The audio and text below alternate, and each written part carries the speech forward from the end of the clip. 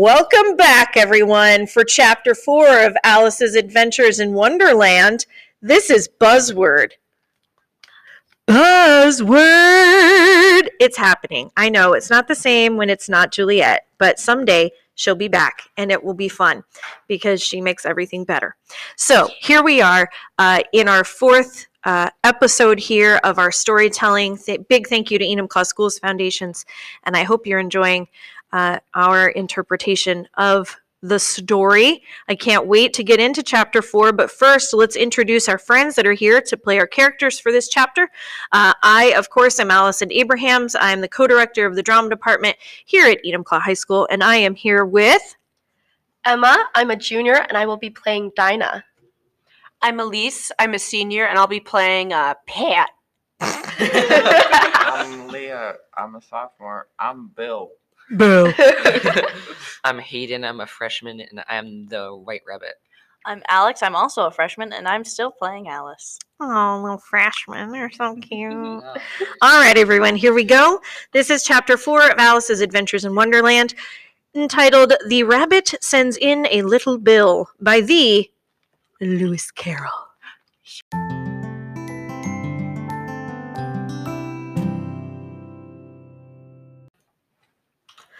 It was the White Rabbit, trotting slowly back again and looking anxiously about as it went, as if it had lost something. And she heard it muttering to itself. The Duchess, oh my dear little paws, oh my fur and whiskers, she'll get me executed. As sure as ferrets are ferrets. Where can I have dropped them? Oh, I wonder. Alice guessed in a moment that it was looking for the fan and the pair of white kid gloves, and she very good-naturedly began hunting about for them, but they were nowhere to be seen. Everything seemed to have changed since her swim in the pool and the great hall, with the glass table and the little door. They had vanished completely. Very soon the rabbit noticed Alice as she went hunting about and called out to her in an angry tone. Why, Marianne, what are you doing out here? Run home this moment and fetch me a pair of gloves and a fan. Quick, now! And Alice was so much frightened that she ran off at once in the direction it pointed to, without trying to explain the mistake it had made. He took me as for his housemaid, she said to herself as she ran. How surprised he'll be when he finds out who I am, but I'd better take him his fan and gloves. That is, if I can find them. As she said this, she came upon a neat little house, on the door of which was a bright brass plate with the name W. Rabbit engraved upon it.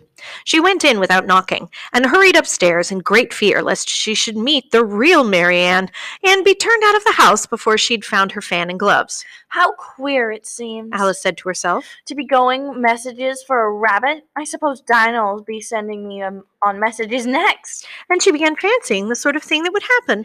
Miss Alice, come here directly and get ready for your walk. Coming in a minute, nurse, but I've got to see that the mouse doesn't get out. Only I don't think, Alice went on, they'd let Dinah stop in the house if it began ordering people around like that. By this time, she'd found her way into a tidy little room with a table in the window, and on it, as she hoped, a fan and 2 or 3 pairs of tiny white kid gloves. She took up the fan and a pair of gloves and was just going to leave the room when her eye fell upon a little bottle that stood near the looking-glass. There was no label this time with the words, "Drink me," but nevertheless she uncorked it and put it to her lips. I know something interesting is sure to happen, she said to herself, whether I eat or drink anything, so I'll just see what this bottle does. I do hope it'll make me grow large again, for really I'm quite tired of being such a tiny little thing. It did so indeed, and much sooner than she'd expected. Before she'd drunk half the bottle, she found her head pressing against the ceiling, and had to stoop to save her neck from being broken. She hastily put down the bottle, saying to herself, That's quite enough. I hope I shan't grow any more. As it is, I can't get out at the door. I do wish I hadn't drunk quite so much. Alas, it was too late to wish that. She went on growing, and very soon had to kneel down on the floor. In another minute, there was not even room for this, and she tried the effect of lying down with one elbow against the door and the other arm curled around her head. Still she went on growing, and, as a last resource, she put one arm out the window and one foot up the chimney and said to herself, Now I can do no more whatever happens. What will become of me? Luckily for Alice, the little magic bottle had now had its full effect, and she grew no larger. Still, it was very uncomfortable, and as there seemed to be no sort of chance for her ever getting out of the room again, no wonder she felt unhappy, It was much pleasanter at home, thought poor Alice. when one wasn't always growing larger and smaller and being ordered about by mice and rabbits. I almost wish I hadn't gone down that rabbit hole, and yet, it's rather curious, this sort of life.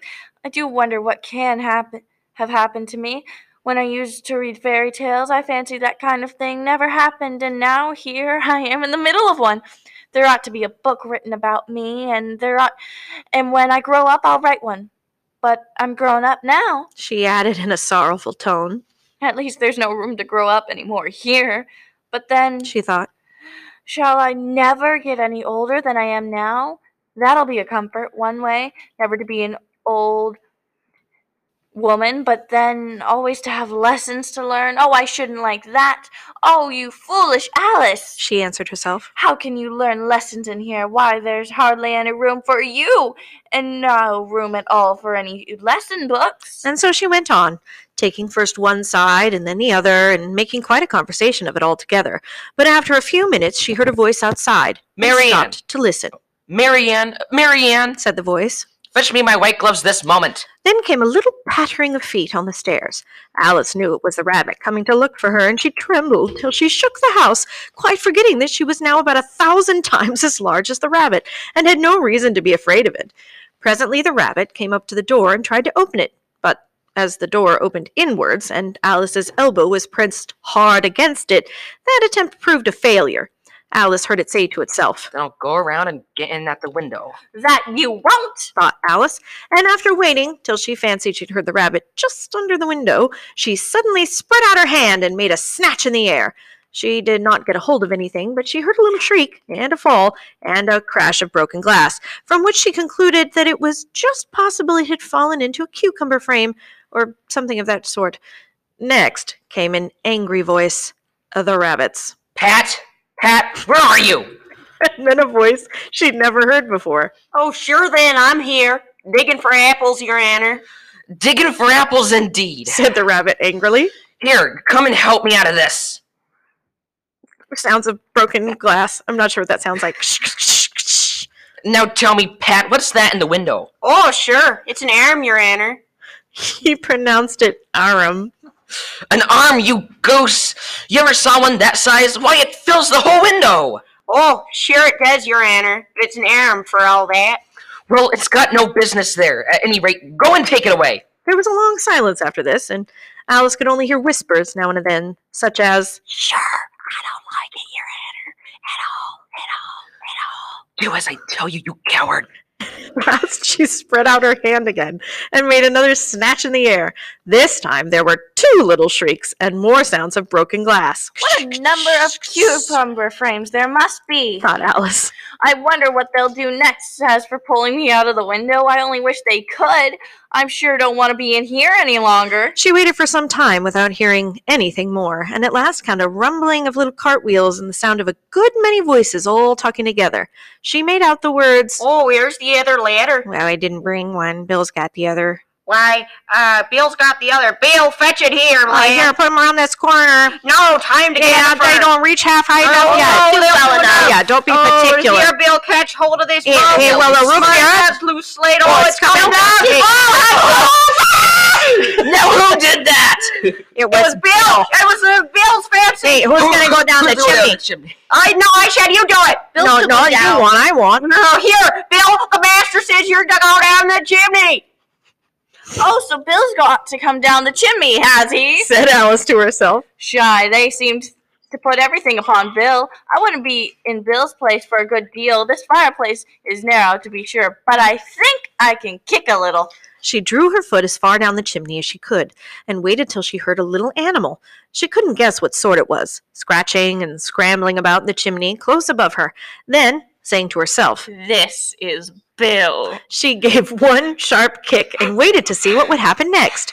The first thing she heard was a general chorus of, There goes Bill! and the rabbit's voice along. Catch him, you by the hedge! Then silence, and then another confusion of voices. Hold up his head. Don't choke! How old was you? Well, tell us all about it. Last came a little feeble, squeaking voice. That's Bill. Thought Alice. Well, I hardly know. No more, thank you. I'm better now, but I feel too flustered to tell you. All I know is something came in and was at me like a jack in the box, and the guy goes like a skyrocket. So you did, old fellow, said the others. We must burn the house down. Said the rabbit's voice, and Alice called out as loud as he could. If you do, I'll set fire at you. There was a dead silence instantly, and Alice thought to herself, I wonder what they will do next. If they had any sense, they'd take the roof off. After a minute or two, they began moving out again, and Alice heard the rabbit say, A barrel full will do to begin with. A barrel full of what? thought Alice. We're all wondering. But she had not long to doubt, for in the next moment a shower of little pebbles came rattling in the window, and some of them hit her in the face. I'll put a stop to this. She said to herself and shouted out, You better not do that again! which produced another dead silence. Alice noticed, with some surprise, that the pebbles were all turning into little cakes as they lay on the floor, and a bright idea came to her head. If I eat one of these cakes, She thought, it's sure to make some change in my size, and as it can't possibly make me any larger, it must make me smaller, I suppose. So she swallowed one of the cakes, and was delighted to find out that she began shrinking directly. As soon as she was small enough to get through the door, she ran out of the house and found quite a crowd of little animals and birds waiting outside. The poor little lizard, Bill, was in the middle, being held up by 2 guinea pigs, who were giving it something out of a bottle. They all made a rush at Alice the moment she appeared, but she ran off as hard as she could and soon found herself safe in a thick wood. The first thing I've got to do Said Alice to herself as she wandered about in the wood. is to grow to my right size again. And the second thing is to find my way into that lovely garden. I think that will be the best plan. It sounded an excellent plan, no doubt, and very neatly and simply arranged. The only difficult was that she had not the smallest idea how to set about it. And while she was peering about anxiously among the trees, a little sharp bark just over her head made her look up in a great hurry. An enormous puppy was looking down at her with large round eyes and feebly stretching out one paw, trying to touch her. Poor little thing. Said Alice in a coaxing tone, and she tried hard to whistle to it, but she was terribly frightened all the time at the thought that it might be hungry, in which case it would very likely eat her up in spite of all her coaxing. Hardly knowing what she did, she picked up a little bit of stick and held it out to the puppy, whereupon the puppy jumped into the air off all its feet at once, and in a yelp of delight, and rushed at the stick, and made believe to worry it. Then Alice dodged behind a great thistle to keep herself from being run over. The moment she appeared on the other side, the puppy made another rush at the stick and tumbled head over heels in a hurry to get a hold of it. Then Alice, thinking it was very likely having a game of play with a cart horse, and expecting every moment to be trampled under its feet, ran around the thistle again. Then the puppy began a series of short charges at the stick, running a very little way forward each time and a long way back, and barking hoarsely all the while, till at last it sat down and a good way off, panting, with its tongue hanging out of its mouth, and its great eyes half shut. This seemed to Alice a good opportunity to make her escape, so she set off at once, and ran till she was quite tired and out of breath, and till the puppy's bark sounded quite faint in the distance.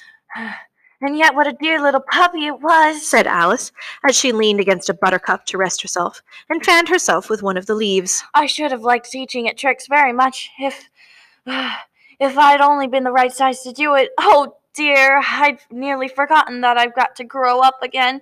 Let me see. How is it to be managed? I suppose I ought to eat or drink something or other, but the great question is what?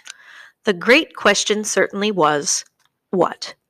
Alice looked all round at the flowers and the blades of grass, but she did not see anything that looked like the right thing to eat or drink under the circumstances.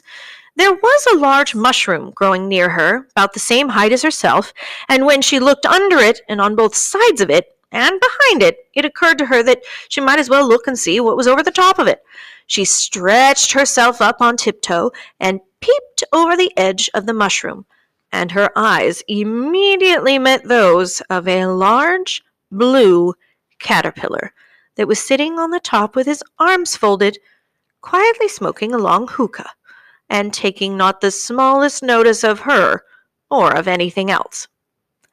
And that takes us to the end of chapter 4. We shall see you next time for chapter 5, Advice from a Caterpillar. Bye.